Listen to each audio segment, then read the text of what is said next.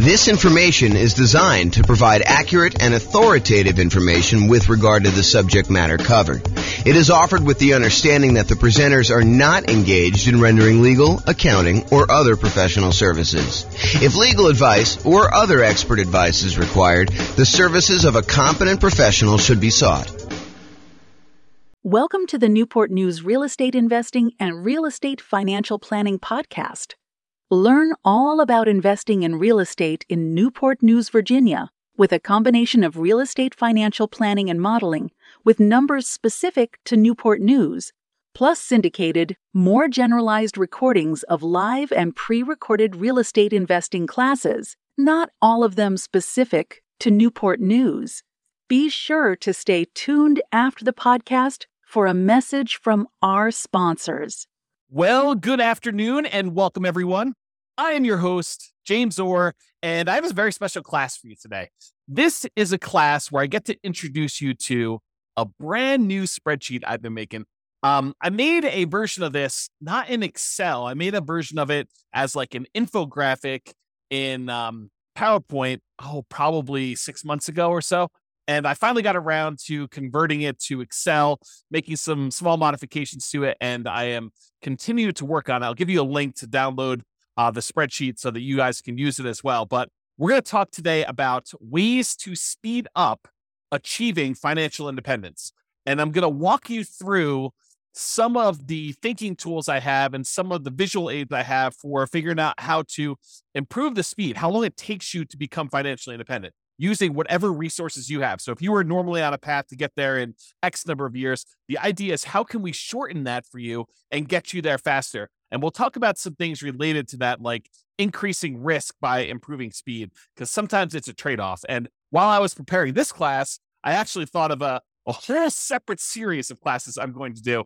I probably will do the first one in that series, sort of like an intro to this topic, tomorrow, because I was like starting to add some slides, think about how I was going to do it. And I ultimately ended up saying, okay, this is really its own presentation because I'm going off on this really deep, very interesting, but very deep rabbit hole. And so I'll get to that probably tomorrow. If not tomorrow, then soon. And I will share with you some of my other thoughts on some other really cool new tools I'm making for that as well. But today we're going to talk about ways to speed up achieving financial independence, a new tool I created with this other spreadsheet, and we'll kind of jump right into it. So let's get into it right now. So first, what is financial independence? Financial independence is when you can, in quotes, safely live off of your investments. And when I give you that definition, you're like, okay, yeah, that seems reasonable to me. You're financially independent when you don't have to work anymore and you can safely live off of your investments, the investments that you have there.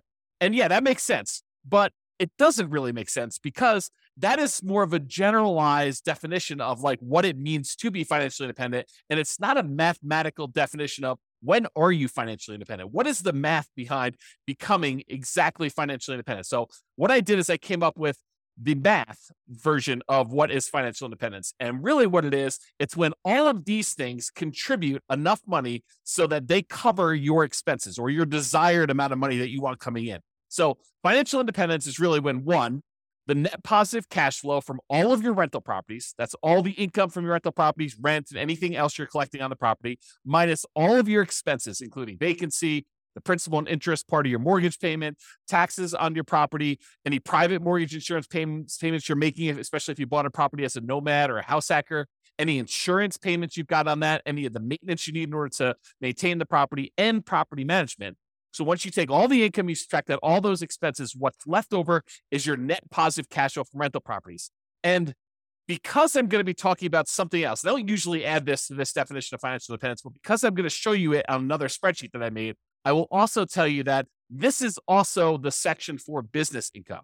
So if you have a business that is not relying on you to work there, you are a passive owner in the business and you're getting passive income coming in from that net of all expenses, that's also what is included in this number one section. This number one section really should say business income, and real estate rentals just happen to be a business that we talk a lot about. And so I made it its own special category, but really this is all your business income here. Net positive cash flow from business income, including net positive cash flow from rental properties. And the rental property one includes all your income minus all your expenses, including vacancy, principal, so on and so forth, which I already covered. So number one, net positive cash flow from rentals and also business income. Number two, is any invested assets you have. If you have money invested in stocks or bonds or, anything else like that, any money you have there times a safe withdrawal rate, which we'll get into what a safe withdrawal rate here is a little bit later, but times your safe withdrawal rate is money that can contribute towards you being financially independent. So if you have $1 million invested and you believe in the 4% safe withdrawal rate,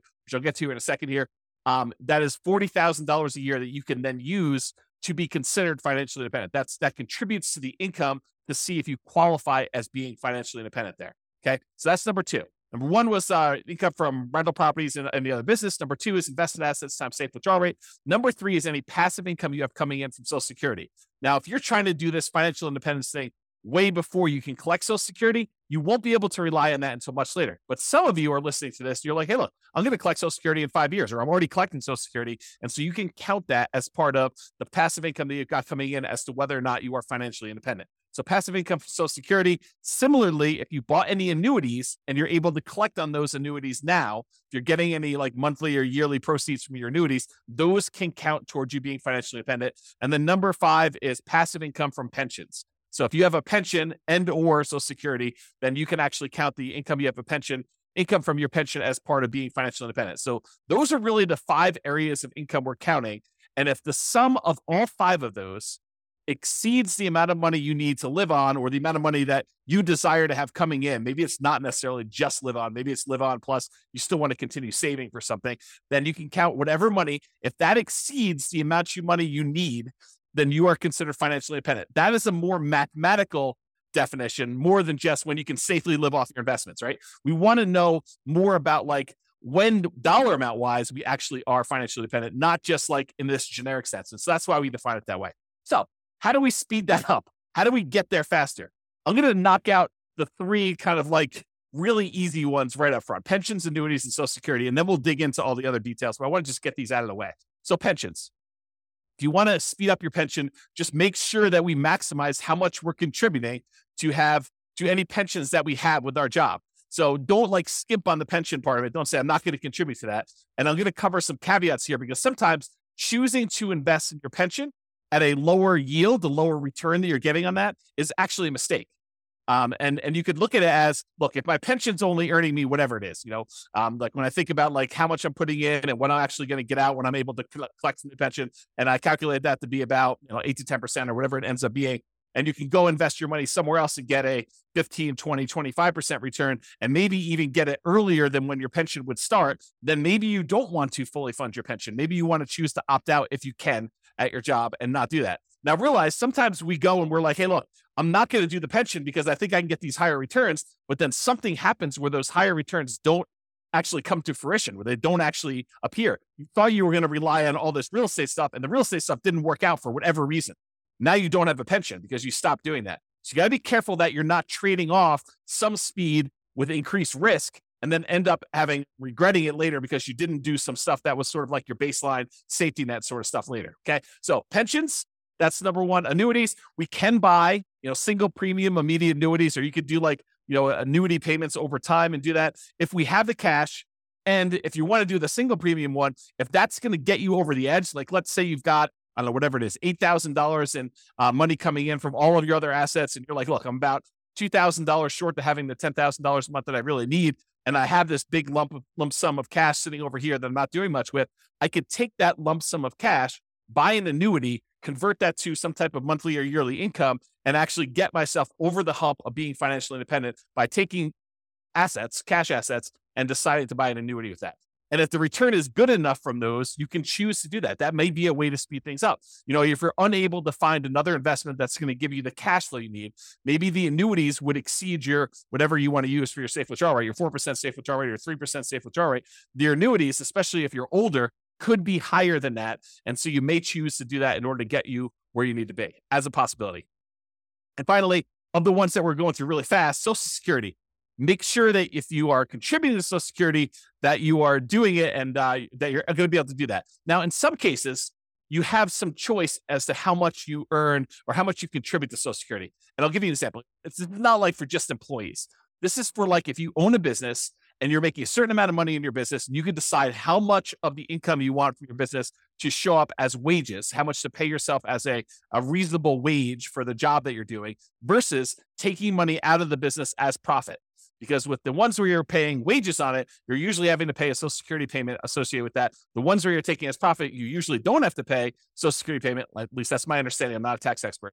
But you could choose to take a certain amount as wages and pay the Social Security versus taking more money as profit. So you could decide within a reasonable degree. You can't say, I'm taking no wages, I'm going to put all my money in profit. I think you'd get challenged from the IRS in that. And so you could decide to take how much you're going to take in wages as to how much you're contributing to Social Security. And if you wanted to, you could choose to maximize the Social Security benefit so that you get the most out of Social Security later on when you're able to collect on it. And you'd want to go do that math and see what makes sense for you in your particular situation. So be careful, though, that you don't deliberately minimize or avoid paying Social Security and then regret it later. Similarly, what we talked about with the pension discussion as well. Okay. So how do we speed up those pensions, annuities, Social Security? Really, it's just about contributing to those and making sure we're doing it. Okay.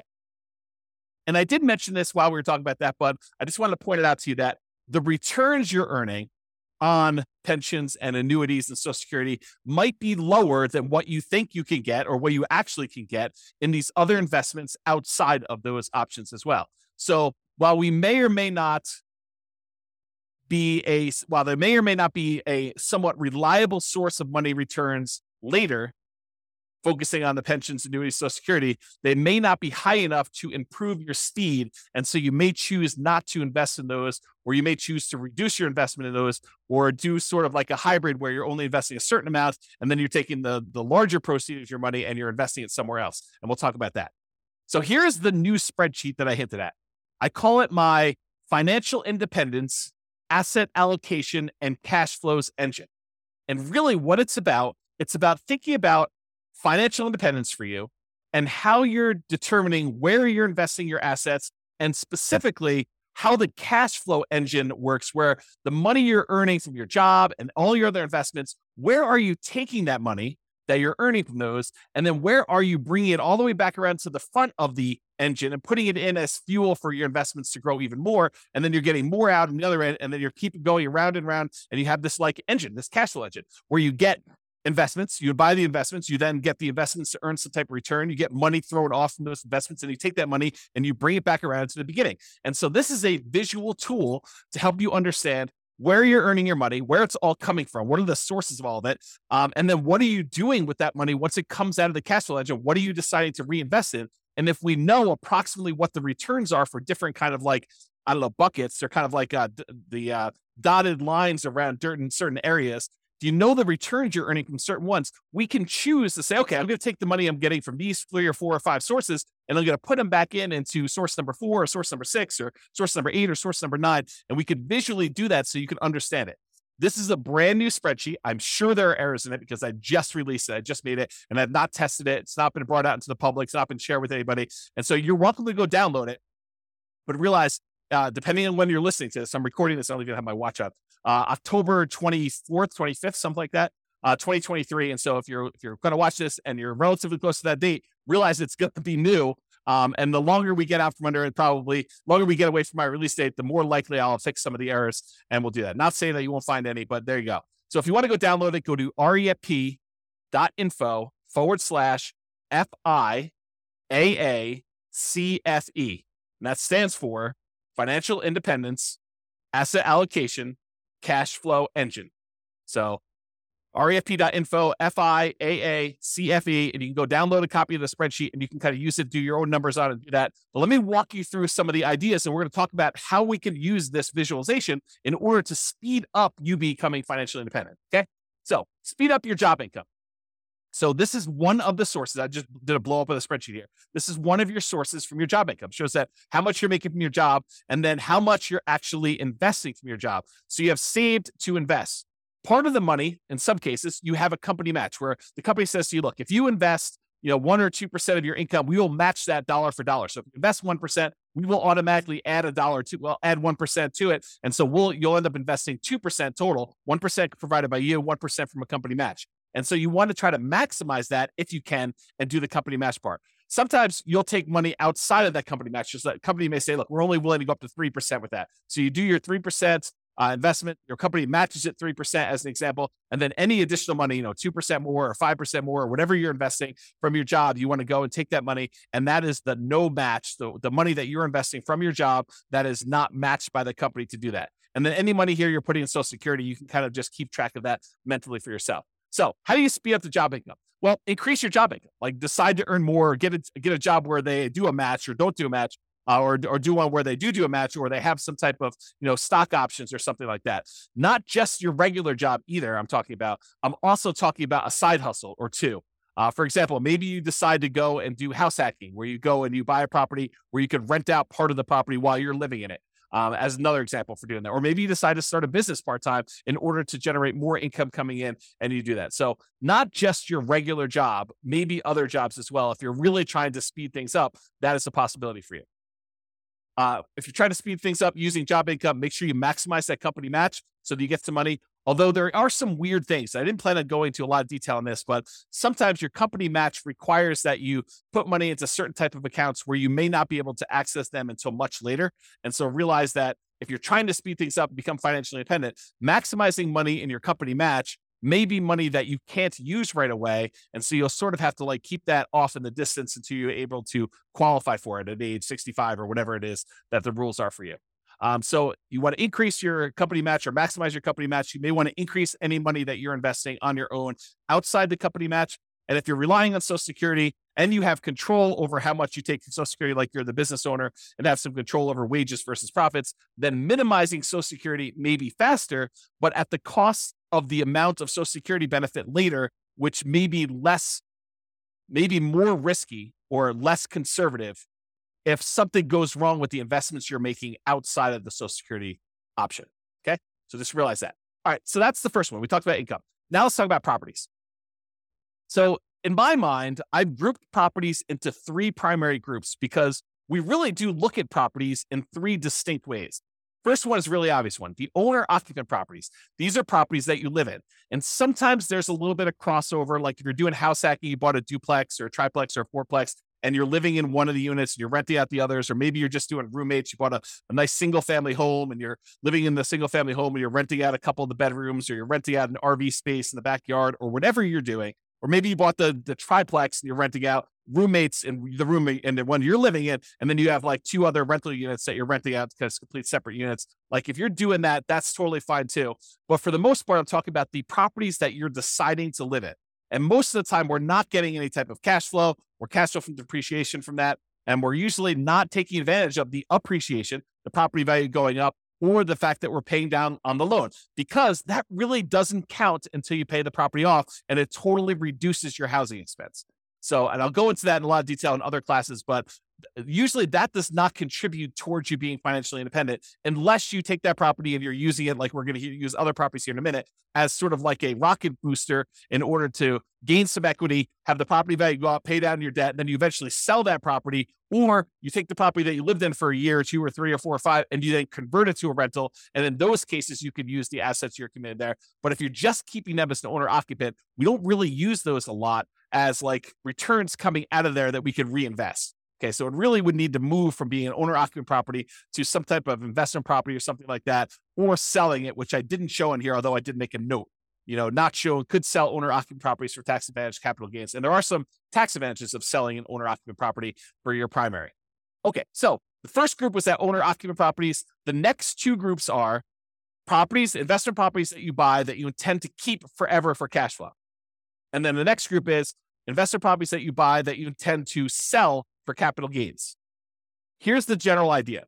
There are some properties, rental properties, that you plan on buying, that you plan on keeping in your portfolio through retirement, and you plan on just having those puppies cash flow and generate cash flow to you that you intend to live on. That's one type of property. Those are the keep for cash flow properties. There are other properties that we're buying that maybe the cash flow isn't great, or maybe the property is not one you want to keep in your portfolio for a long period of time, but it is a property that you intend to buy because the return on it is so attractive. And it's a property that you intend to keep maybe for, a month or two and then quickly flip, or maybe you want to keep it for 6 months or a year or 5 years or 10 years or 20 years, or until you get to the point where you have enough properties, enough equity in them that you could sell off the ones that you planned on selling and use the proceeds in order to pay off the ones that you want to keep for cash flow. So there are some properties, though, that we plan to sell for capital gains. And so those are a separate group. The ones where we plan to keep for cash flow, we're primarily focused in on the cash flow from those, although you can access the appreciation of debt pay down via some refinancing or doing a HELOC on those. The other ones, we may get some cash flow and cash flow from depreciation while we're holding them, but really the intention of those is to capture the appreciation, the debt pay down from those, and then use that money elsewhere, come out of the engine and invest somewhere else in the property. Okay, let me check my notes to make sure I covered what I wanted to do. Okay, so some properties you'll own or occupy, talked about that. You could still do house hacking, talked about getting roommates or buying a duplex, triplex, or fourplex. And that could be like a side hustle, right? The income you have coming in from doing a house hack is almost like getting a second job, if you think about it, right? I mean, if you went out and you got another job delivering pizzas and you earn $600 a month, isn't that sort of like, renting out a bedroom or renting out a garage space or renting out an RV parking spot on a property and getting another $600 a month? It's just you're not doing as much manual labor in order to have someone else living in an RV space or renting out your garage or, renting out a room in your property and you're collecting money on that. So it's like a side hustle. It financially contributes $600 to your income, just like another second job would. Okay. And maybe even some tax advantages of you renting out part of your property, as you'll probably get some cash flow from depreciation for the part of property that you're renting. Okay, so we can still do house hacking, talked about that, and or the nomad strategy. If you decide to do the owner-occupant property where you buy a property as an owner-occupant, get owner-occupant financing, usually low or nothing down. You get owner-occupant interest rates, which are usually a little bit better than investor interest rates. You buy the property, you move in there, you have to live there for at least a year. It's a requirement of the lender that you stay there for at least a year. And then once you're done living in the property for a year, then you can convert that property to a rental, buy another property as the owner occupant, put another, 3.5% down or 5% down or whatever you're going to do, then move into that property, live there for a year and continue this property, acquiring rental properties with little or nothing down as you continue to acquire each one. And then you move them into either keep for cash flow or sell for capital gains as you do those. So that's the nomad real estate strategy, where you buy a property, live there as an owner occupant for at least a year, then you convert it to a rental. The reason why we do at least a year is that is a requirement of the lender.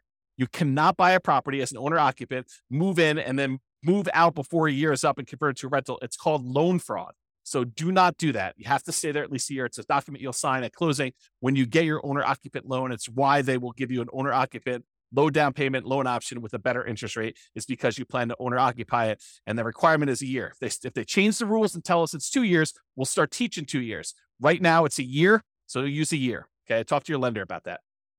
We talked about that. And some properties you want to keep as long-term rentals. That cash flow goes toward the goal of financial independence. Some properties you'll want to sell for capital gains. Some of the cash flow while waiting the sale, where you'll capture and redeploy the equity you get from the property. Property goes up from appreciation, maybe some forced appreciation because you bought it at a discount or you did some work on it, and then property gets paid down a little bit on the loan. The difference between what you sell it for minus all your costs and taxes and stuff like that, minus what you owe on the property, is going to be that money that you're going to be able to redeploy as part of your cash flow engine in order to do this.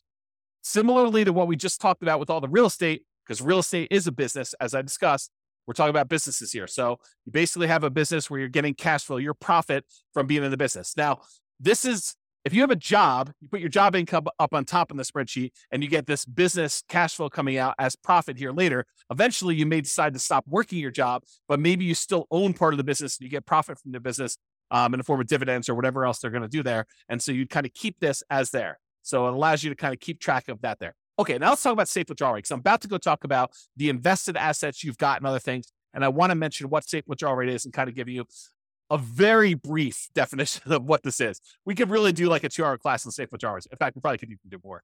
Okay, so where's safe withdrawal rates? SWR. It's how much you can, in quotes, safely withdraw from money that you have invested in things like stocks and bonds and likely not run out of money. There's no guarantee that you won't run out of money, but it's likely based on historical data. So a guy named Bill Bengen did a bunch of math and he came up with this idea that, hey, how much money can I take out of a client's portfolio where they are really unlikely to run out of money over a 30-year period or something like that. And so he looked at a bunch of different starting points using like historical stock market data. And he came up with this idea of a 4% rule. 4% rule basically says you could safely withdraw 4% of the amount that you start with, and you are very low probability likely to run out of money using historical data. Who knows what the future will bring, but usually the future looks similar enough to the past where he's saying, okay, look, based on historical data, 4%, most of the time we can get away with doing that. In some cases, we actually end up running out of money over a 30-year period, but 4% seems pretty safe to do. Then the Trinity study came out. It was 3 professors from Trinity University, Philip L. Cooley, Carl M. Hubbard, and Daniel T. Walls. And if you want to read the Trinity study, you can go read it at refp.info/Trinity. It'll take you right to the PDF. You can go read the whole thing. But they did a whole bunch of analysis on the same problem. And they basically determined, if you have a 90% stock portfolio or 10% stock or 10% bonds or 80-20 or 70-30 or whatever it is, they ran through a whole bunch of different variations. And they published how many times of the different starting years did people actually run out of money doing this. And they showed their results. So you can go look at all this and do it. So some people will use this if you've ever heard someone say, I'm using the 4% rule or the 4% safe withdrawal rate. It means that if you have $1 million invested, you can withdraw $40,000 per year, and you are not likely to run out of money. It's still possible, but you're not likely to run out of money if you've got that $1 million invested in stocks and bonds. In the simplest version of this, and there's lots of variations, lots of discussions about it, but in the simplest version, the $40,000 a year increases by inflation each year. So it's $40,000 year one, the next year might be, $40,000 plus 3% or something like that. And so you can go look at those numbers and see over time. Now, to be crystal clear, this explicitly excludes all real estate and business equity. So you can't say, I've got $2 million worth of real estate equity and I'm cash flowing $2,000 a month from that. And then go over here on the other side and say, well, then I have $2 million of real estate equity and $1 million in stocks and bonds. And so I've really got $3 million that I could use with a 4% safe withdrawal rate. That is not the case. That is definitely not true. You can only use the $1 million you have invested in stocks and bonds with this safe withdrawal rate idea. You cannot use the real estate equity as well. It's like double dipping. You're already getting a return on that $2 million of real estate equity. That's the cash flow that you're getting on the rental properties, as an example. Okay. So you cannot use real estate equity as like part of your safe withdrawal rate. If you liquidate the properties, you sell them, you pay the taxes on them, you pay any expenses of doing the transactions, closing costs and all that other stuff. You could take the money and then invest in stocks and bonds or whatever else you want to do, and then use your safe withdrawal rate with that. But that's not what we're talking about here. Okay. We're really talking about money you've got invested in stocks and bonds, not the equity in your properties. Okay. Now that I explained safe withdrawal rate, now we're looking at the 3 different types of accounts you have where you have assets invested in them. And these are usually things like stocks and bonds times whatever your safe withdrawal rate. So there's money that you could have in a taxable account. And a taxable account is money that you pay taxes in order to get the money. It's like from your job. And then you're going to pay taxes on any gains you have from those investments. So you pay taxes when you earn the money. Then this is an after-tax investment. And then once the money gains stuff, goes up in value or it's throwing off dividends or whatever, then you're paying taxes on that as you go. That's what your taxable account money is. For example, investing money you earn and pay tax on already in a brokerage account. So you go decide you're going to go invest, you're going to trade options, you're going to do whatever you're going to do there. That is money that you most of the time be doing in some type of taxable account, taxable brokerage account. There's another type of account called a tax deferred account. You can have assets in these tax deferred accounts. It's money you invested before paying taxes on it, but you need to pay taxes on it when you withdraw it. So it's money that the government will say to you, hey, listen, you can take a certain amount of your income and you could set it aside and invest in these tax deferred accounts. You don't pay taxes on the money that you earn while you do it, but you are going to pay taxes on it when it comes out. And so they want you to grow that, make it a much larger dollar amount, and then pay taxes on the larger dollar amount when it comes out. An example of this would be a traditional IRA. Okay. So that's another example of a tax deferred account. And then you could have assets in tax-free accounts. This is money where you pay taxes on it as you earned it, but then you do not pay taxes on it when you withdraw it. So you can put it into a certain type of account, let it grow. You pay taxes on it before you put it in. And then once you actually have it grow, then as you pull it out, you do not pay taxes on that at all. An example of this would be like a Roth IRA. Okay. So you could take money that you're earning in your engine and you could decide to put it into your taxable account, pay taxes on the money, invest it, and then pay taxes on it as you come out. You can decide to take the money you have, not pay taxes on it up front, defer the taxes till later, invest your money, and then pay taxes when you get it out. Or you can pay taxes on money, invest it, and then when you pull it out, it's tax-free. Okay. So those are the 3 types of options. You have an account, kind of like a line item for each one of those here. And then you multiply that by whatever your safe withdrawal rate is to find out how much money you could take out of there. Now, while you're actively growing your portfolio, you're not taking out money to live on or anything, you can just let these grow, right? You put money in and let them grow and not actually do a safe withdrawal right now. But later on, when you start pulling money out there, you may want to have money coming out of those. And then another one here is annuities. How much you bought in annuities, that you have the value of the annuities here, and then the annuity payout rate, you can calculate how much you're actually pulling out of there when you do the annuities. Okay, so besides earning more money from your job, from side hustles, from starting businesses, and reducing your expenses, your personal expenses, your business expenses, including taxes on both your personal and business expenses. So like, how can you go ahead and save more money by earning more and spending less, which both are really, really important. Okay. Like this is not like a trivial thing, but besides those, how else can we speed up financial independence? Well, it's really about what you do with the money you've got coming from your assets, like how we go and deploy the things that are coming out of the engine, the sources of the money that you have to invest. You know, when we talk about the engine, it's the money in, all the money that you've got that you're investing in your assets. Then what happens when you get returns, and what do you do with all this money coming out? Sure, there's job stuff where you're getting some money and you're saving it like there. But really, what are you going to do with like cash coming out of your businesses and the the money coming out from like your properties growing in value if you decide to do a refi or HELOC or whatever, or if you decide to take money and you sell a property or doing all that, or any money coming from your business or the safe withdrawal rate money you've got coming out. Like, what are you doing with all of this money?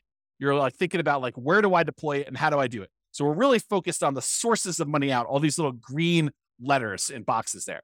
So let's talk about the money to invest. What do we do with this money to speed up financial independence? And these are all the different things that we have money coming from. So the job, you've got some money coming in when the company matches your money, the money that you're saving that the company does not match, any of the cash flow properties that you own.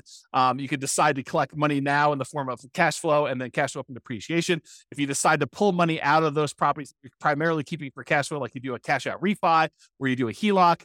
And then if you have properties that you're keeping primarily to sell for capital gains, you might get a little bit of cash now in the form of cash flow and cash flow from depreciation. But then if you sell the property, there are certain proceeds you can get where you pay the taxes on it and you can invest in whatever you want. Or you could decide to defer your taxes, do a 1031 exchange, and then reinvest that money in more rental properties, like kind investments. So you could do that. Or if you decide instead of selling the property right away, you can access the equity you have in those properties with a loan temporarily and do a cash out refinance or HELOC, just like we did with the ones where we were keeping for cash flow. And then the business income you've got there, you can use the cash flow from owner profits. Then these invested assets times your safe withdrawal rate. We've got the tax withdrawals, tax deferred withdrawals, and then tax-free withdrawals from those three different sources, your annuities, your Social Security, and your pension. So those are the different sources of money to invest that we've got there. So what do we invest in? Like we take all this money out from all those different sources, and like, how do we go and speed things up? And what do we reinvest in? And part of it is this choice. It's the choice of, okay, we've got all these sources of money that we just went over. Where are we going to put that? How do we improve it? And part of that is taking all this money out that we see. Some of them you're going to be deferring for later. Like you're not going to be necessarily taking money out of, the tax withdrawal account or whatever, unless you're going to say, hey, I'm saving up money in this until I get to $100,000, and then I'm taking $100,000 and I'm going to use that as down payment in order to buy a property. So you may be doing stuff like that, but sometimes it's like you're holding for a little while until your engine grows and the return grows in that. Then you're going to take money from there and you're going to move it up somewhere else. Okay. So what are we going to reinvest in? Well, here are the options, right? I've tried to simplify it down and say, these are really the choices we're looking at. Number one, we can invest in more owner-occupant properties. We could either put up money for down payments and buy another owner-occupant property. Maybe we sell one, use some of the proceeds and reinvest in that. Or maybe we sell one, take some of the money, buy an investment property, take less of the proceeds and go buy an owner-occupant property. But we take some and we use it for down payments to buy an owner-occupant property. Or we could pay down on mortgages and earn a return from having less that we owe on the property. So if we have an 8% mortgage, which is what they are about the time that I'm recording this, you could take money, from something else you've got on the other side and reinvest it by paying down an 8% mortgage. What do you earn as a return by paying down an 8% mortgage? It's not a trick question. 8%. That's exactly right. So if you're going to go have a loan, you're going to pay it down. What you get as a return is the interest rate. So if you've got a 2.25% mortgage on a property because you got a really good mortgage, 5 years ago or 3 years ago, do you want to go take money that you could invest in stocks or bonds or CDs or more investment in real estate or anything else and pay off a 2.25% mortgage and earn 2.25% on that money? There are some cases where you might want to do that, but for the most part, you probably do not want to. You probably want to take that money and invest in something that's going to get you a higher return. But if you've got a mortgage that's at 8%, might not be the worst thing to do with all of your money, right? Like not to take all of it, but some of your money, take it and invest in something like that. Okay. So owner-occupied properties, you can either use it more for down payments to buy more of those, or you can pay down loans on your owner-occupied properties to do that. The other thing is you can keep for cash flow properties, the properties that you would tend to keep for cash flow, you could use for down payments to buy more properties that you intend to keep forever and cash flow them into retirement. Or you could either use down payments for that, or you could pay down mortgages on those. And then finally, for the property group, you could sell for the properties that are sell for capital gains, the ones that you intend to sell at some point in the future, like get a really good return early on. And then as your equity builds up, you want to sell that thing off, take the equity, redeploy it into something that's going to get a higher return, which we'll talk about here in a moment. You could use that for down payments in those, or you could pay down the mortgages. So really it's the three different property types. We can use down payments, or we could pay down the mortgages. Those are the two primary things. No, I guess there's something else I didn't add in here, which I probably should add to the spreadsheet, because there are things that you can do in order to invest in, and that is improve the property. You could go and improve the property and make your cash flow better. So it's really not paying down the loans. It's really not a down payment, but it's improved property. So yeah, we could go ahead and add that. Maybe I'll make a note. See, teach a new class with a new spreadsheet, you get to add new things. Improve property. So hopefully I'll remember to go look at this sheet of paper and I'll add that to the list. Okay, so those are really the things you do to properties. Or you could do your businesses. You could do down payments, you could do pay down loans, or you can also probably improve your business. I should add that as well too. Maybe make a note, improve business. And then buy assets. You could go take money and invest it in your taxable account. If you qualify for, like from an income standpoint, you could use it in your tax deferred account, or you could invest in a tax-free account. There's some qualifications and limitations for doing the tax deferred and tax-free. So just realize that you might be limited in what you can do that. Or finally, you could buy annuities. But that's really all we're talking about. These are all the choices we have of the money that we've coming out from our job and all these other investments we have. We could take that money and what are we really going to do? We're going to put it back at the beginning and we're going to reinvest in something. And now what we want to look at is what are the returns we're earning on all of these and then make a decision. And I'm not going to go into returns today because we cover that in a lot of other classes. But maybe I will do a separate class where I just bring all the returns in and I just do a summary class looking at the returns you can earn from different things we've got going on here. But part of this decision-making process, how do you speed things up, is being smart about where you're taking money from in your engine and what you're putting it into to make sure that the returns you're earning on those make sense for you for getting you where you want to be. Okay, so now that we talked about really like the engine and how it all works, let's now look at the three primary groups for how we can speed this up. Number one, we can increase savings. Number two, we can increase the returns. And number three, we can reallocate assets. So increase savings. Increase your income or all the other job type stuff you've got there, side hustles, whatever you've got going there. Number two, decrease expenses. So make sure that you're living frugally, that you are, not paying a lot in taxes on things like that.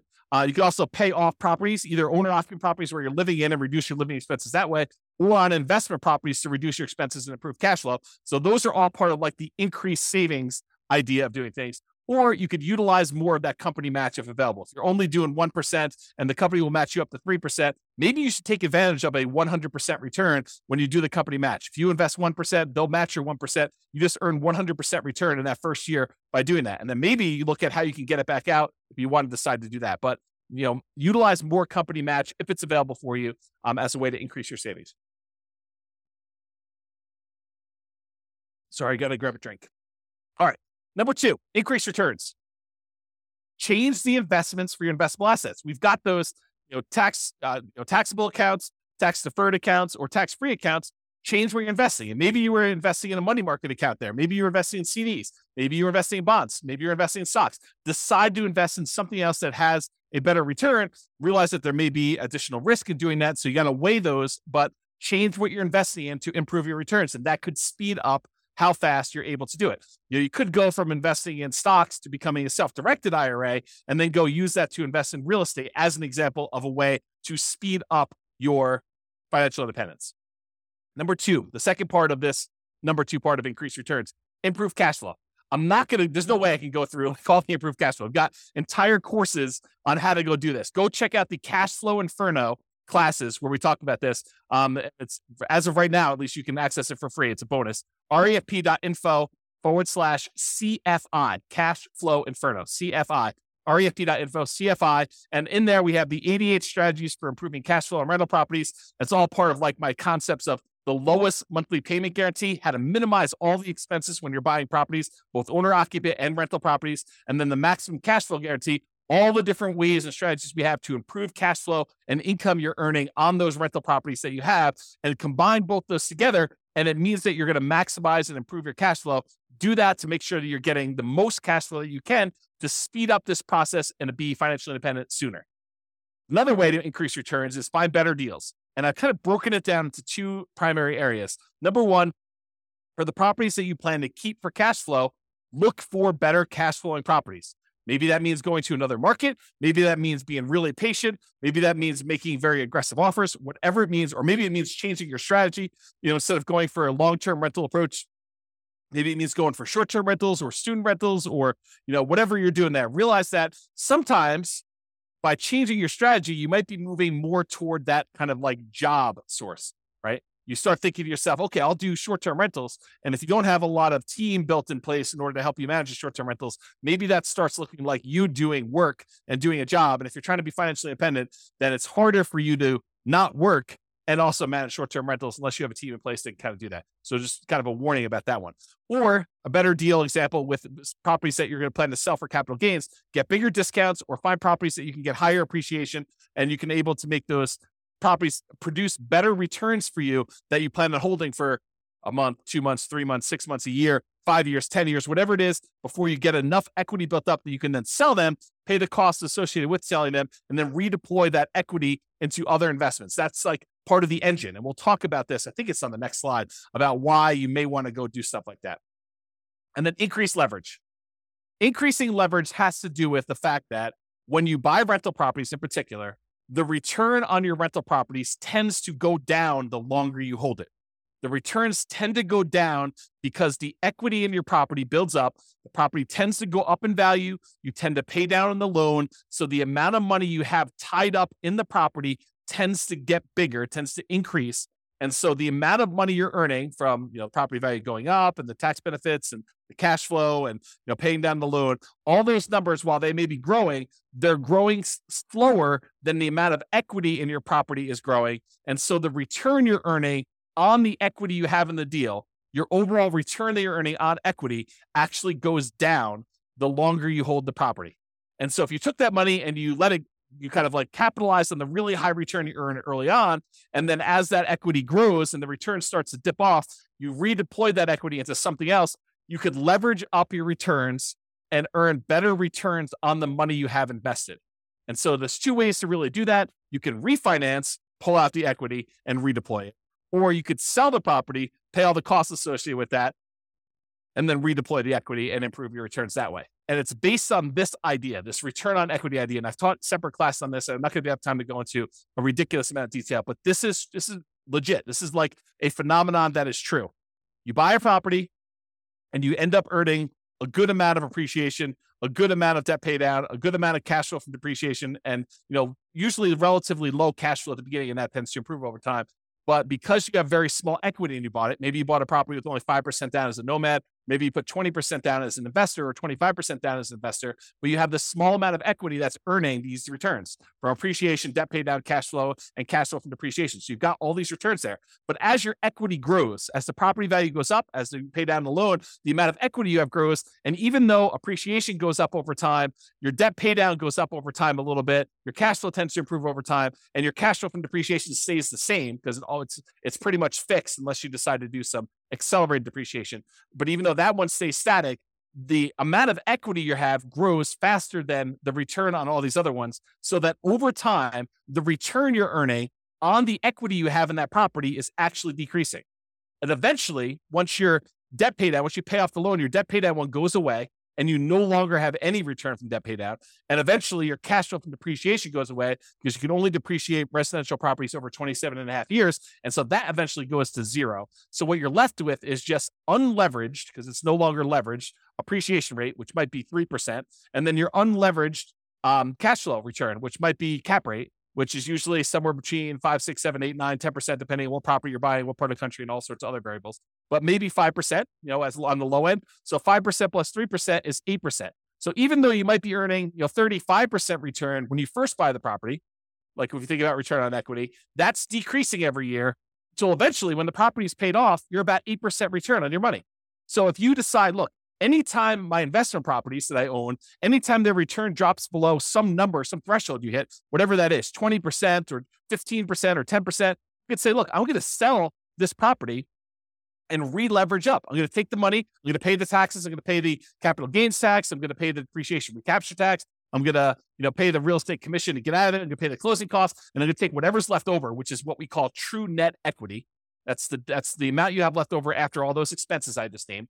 And you're going to take that money and you're going to go buy another asset, whether that's any of those other assets we just talked about, down payments, paying down loans, investable assets, times safe withdrawal, buying annuities, whatever you're doing there, or like any of the taxable, non-taxable, tax deferred, tax-free, all those different things. You can decide what you're going to take this money from and invest in there. And if you want to save some of your money on the sale and you want to do a 1031 tax deferred exchange, you can delay having to pay capital gains and depreciation recapture. You're still going to need to pay the real estate transaction costs and closing costs, whatever those are, unless you're able to negotiate having your buyer pay them for you when you go and do this.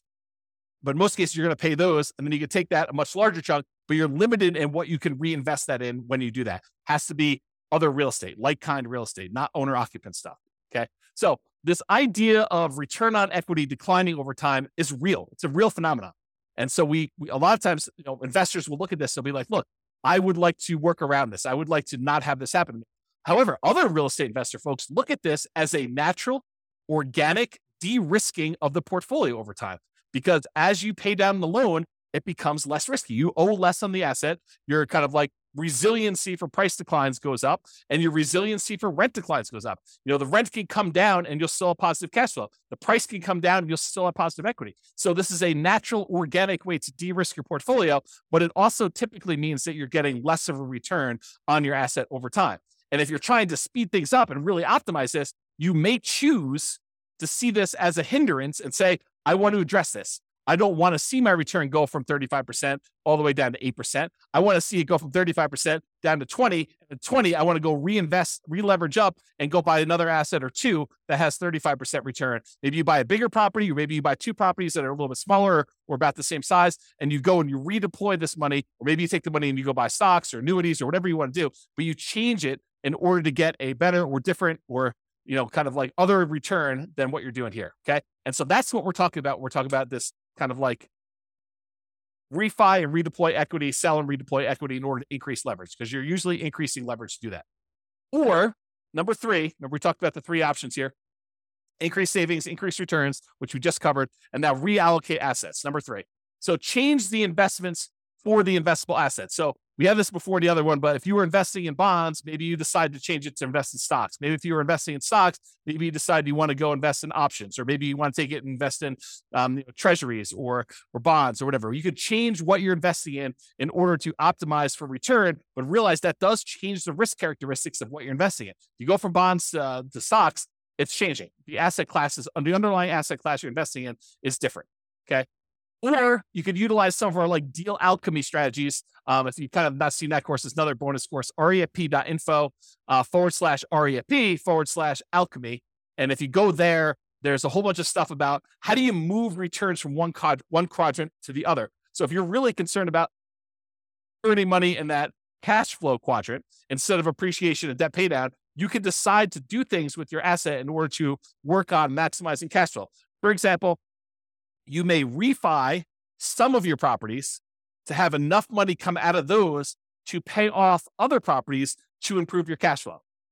Sometimes it just works out that you have enough equity in your properties that it's spread out in a really unusual way that is limiting how much cash flow you can produce. And it might be better for you to refinance, two properties and then use those proceeds to pay off one or pay off two. And that would actually improve cash flow by a lot more than just keeping your properties the way that they were and letting them all continue to pay off organically. Or another version of this is, let's say over the next, X number of years, you acquire 10 properties. And then once you have the 10 properties, you wait until you get to the point where you could sell off 5 of them and then pay off, use the proceeds from selling off 5 of them to pay off completely the loans on the other 5. So you just hold the properties as long as it takes for you to get to the point where you sell off a portion of them, 1, 2, 3, 4, 5, 6, whatever, 7, whatever it takes and then you pay off the remaining properties that you keep. So now that you have 1, 2, 3, 4, 5 free and clear properties and no longer 10 properties that all were leveraged. And that could be a way for you to achieve financial independence and really speed things up. You buy more properties than you need, let them grow. These are all, the certain number of them you're setting aside as kind of like sell for capital gains. You're kind of deciding that those are going to be sell for capital gains properties. You let them appreciate, you let the loan pay down. You're not overly concerned about how much cash flow producing because you're not going to keep them for cash flow. You're really looking at what's the overall return I'm getting. If it's getting a 30% or 40% or 50% return, especially early on before that return on equity curve drops off, then once you get to the point where those things have grown enough, then you go and you sell those, you take the proceeds and you use it to pay off properties that you plan to keep in your portfolio forever. Or maybe you have the 10 rental properties that you let grow for a period of time. You sell off all of them, and then you invest in stocks or bonds and use the safe withdrawal rate. Or you sell off all of them and you buy annuities, or whatever your strategy is. These could all be different variations on ways to speed things up because you could be maximizing the return you're getting on equity. You're buying these properties and really taking advantage of this very high return you see on leveraged real estate early on. There's some risk associated with that, putting 20% down or 5% down the property. There's definitely risk of having leveraged real estate, but you take advantage of these high returns you have. Then once the return starts tapering off and getting more reasonable, getting lower to kind of what a, comparable returns might be in the stock market or the bond market or whatever it is, then you can go take this money and you could redeploy it into something that you get better or different types of returns depending on what you're looking for at the time. And so those are the two ideas: refi them to pay off some properties or business, or sell them to pay off some properties or business to do that, or invest in something else. You'll use the refi or the sale to invest in whatever assets. If we go back to our engine, it's really like taking money out of these ones where you sell and you either pay taxes on it or you 1031 exchange, depending on what you're doing here. In most cases, you're probably going to be paying taxes. Then you're taking this money and you're using it on the spreadsheet in order to reinvest in something else, whether that's paying off loans, improving the property, paying off a business or buying a business or whatever you plan on doing, investing in taxable stuff, buying annuities, but it's taking that money and using it there. And that's what we're trying to do visually. Okay. Risk versus speed. So often I would say, increasing speed results in increasing risk. So because we re-leveraged up or because we are seeking these higher returns, sometimes we're doing that and we're increasing our risk. For example, increasing leverage on your properties to improve your return on equity almost always increases risk. Right? If you go re-leverage up, you take these assets, you take one property that's the equity is kind of growing, you take that, you sell it, and you take that and you buy two more properties or a bigger property where you only put 20% down or 25% down when you had 50% of equity, you're likely increasing risk. And I've got a whole series of classes coming on this. We're going to use expected value to really drill down and understand how you could still have a better expected value. The results you're expecting is much more likely to happen, but there's also an increased likelihood for you to have a more significant failure. That's what we're going to look at when we talk about expected value. That's a totally different class. That was the class I told you I didn't have time to teach, but I'm going to teach another version of it. Okay. So for example, increasing leverage, talked about this, always increase. Many real estate investors will choose to de-risk the closer they get to their FIRE date, the financial independence retire early date. Because as you get a much larger asset base, having variations in that could impact. If you needed $3 million in order to be considered financially independent and you're getting closer to your deadline of when you want to actually be retired, then, if you have a portfolio that, could easily go up 10% or down 10% in value, and all of a sudden you see as you approach your date, the portfolio drops 10% and you need that 3 million and you only have 2.7 now, that's problematic. And so the closer you get to the date where you actually want to be financially independent and stop working, the less risky you want it to be, unless you're way above it, right? Unless you're like, okay, I need 3 million, I'm at 7 million. I don't need to de-risk that much at that point. But if you're close, then that's one of the more dangerous times. This is a retirement date risk. This is from Michael Kitces. Talks about the peak impact of portfolio size effect. Right as you're entering the period where you're going to stop working here, that this time period right before you hit your financial independence, retire early date, that is one of the more dangerous times. And then right after that, once you retire, is one of the most dangerous times you have for what's called a sequence of returns risk, which we talked about in other classes, and I'm sure I'll talk about again, but I don't have time to go through it right now. If you want to go read Michael Kitces' article about this whole idea, and it's not real estate specific, it's more like stock market stuff, you can go to refp.info/red zone, REDZone, And you will see Michael Kitces explain this phenomenon to financial advisors. Good stuff for you to dig into if you're interested in this. But you'll see why it's most risky right before your financial independence date and then right after with sequence return risk. They're slightly different risks, but they're related because it's based on your portfolio size. Your largest portfolio size, you're most at risk for that. Okay. So in conclusion, there are many choices you can make to speed up your journey to financial independence. And hopefully you're just starting to understand how this whole engine thing works of all the different sources of money you got coming out. Then what do we take that money and what do we do with it? What do we kind of move it back around to get it going in? And then when it goes in, it kind of comes out. And that's why it's an engine. It keeps repeating and it keeps growing with your returns there. So the choices you make about what you're taking with the money coming out and what you're putting it back into matter, and they can really impact the speed at which you're able to achieve financial independence. Some require more sacrifice and discipline to implement. Reducing your expenses, saving more, getting a different job, doing side hustles, that's more work. It's more sacrifice, more discipline to implement. But some of them are mere distinctions at points of decision. Hey, and I'm going to take this money coming out of here, I'm going to invest it in this instead of this. And that can make a major difference. Taking your money and paying off a 2.25% mortgage versus paying off an 8% mortgage could make a big difference. And it's really no extra work for you as to what you want to do. It's just like deciding I'm going to do this instead of this. And so ideally we get this little visual, and I'll create some more tools around this so you can see like what the expected returns are. Maybe you put in your own numbers and you could decide where you're going to take money out of to kind of optimize and improve your kind of like speed to financial independence, but also weighing in the risks of doing so as well. Okay. Speaking of risk, some of these ideas will reduce risk. Taking money and paying off loans with them probably reduces risk overall, provided you have enough reserves. You don't want to go risk your reserves to kind of pay off a property a little faster. Other choices will increase risk.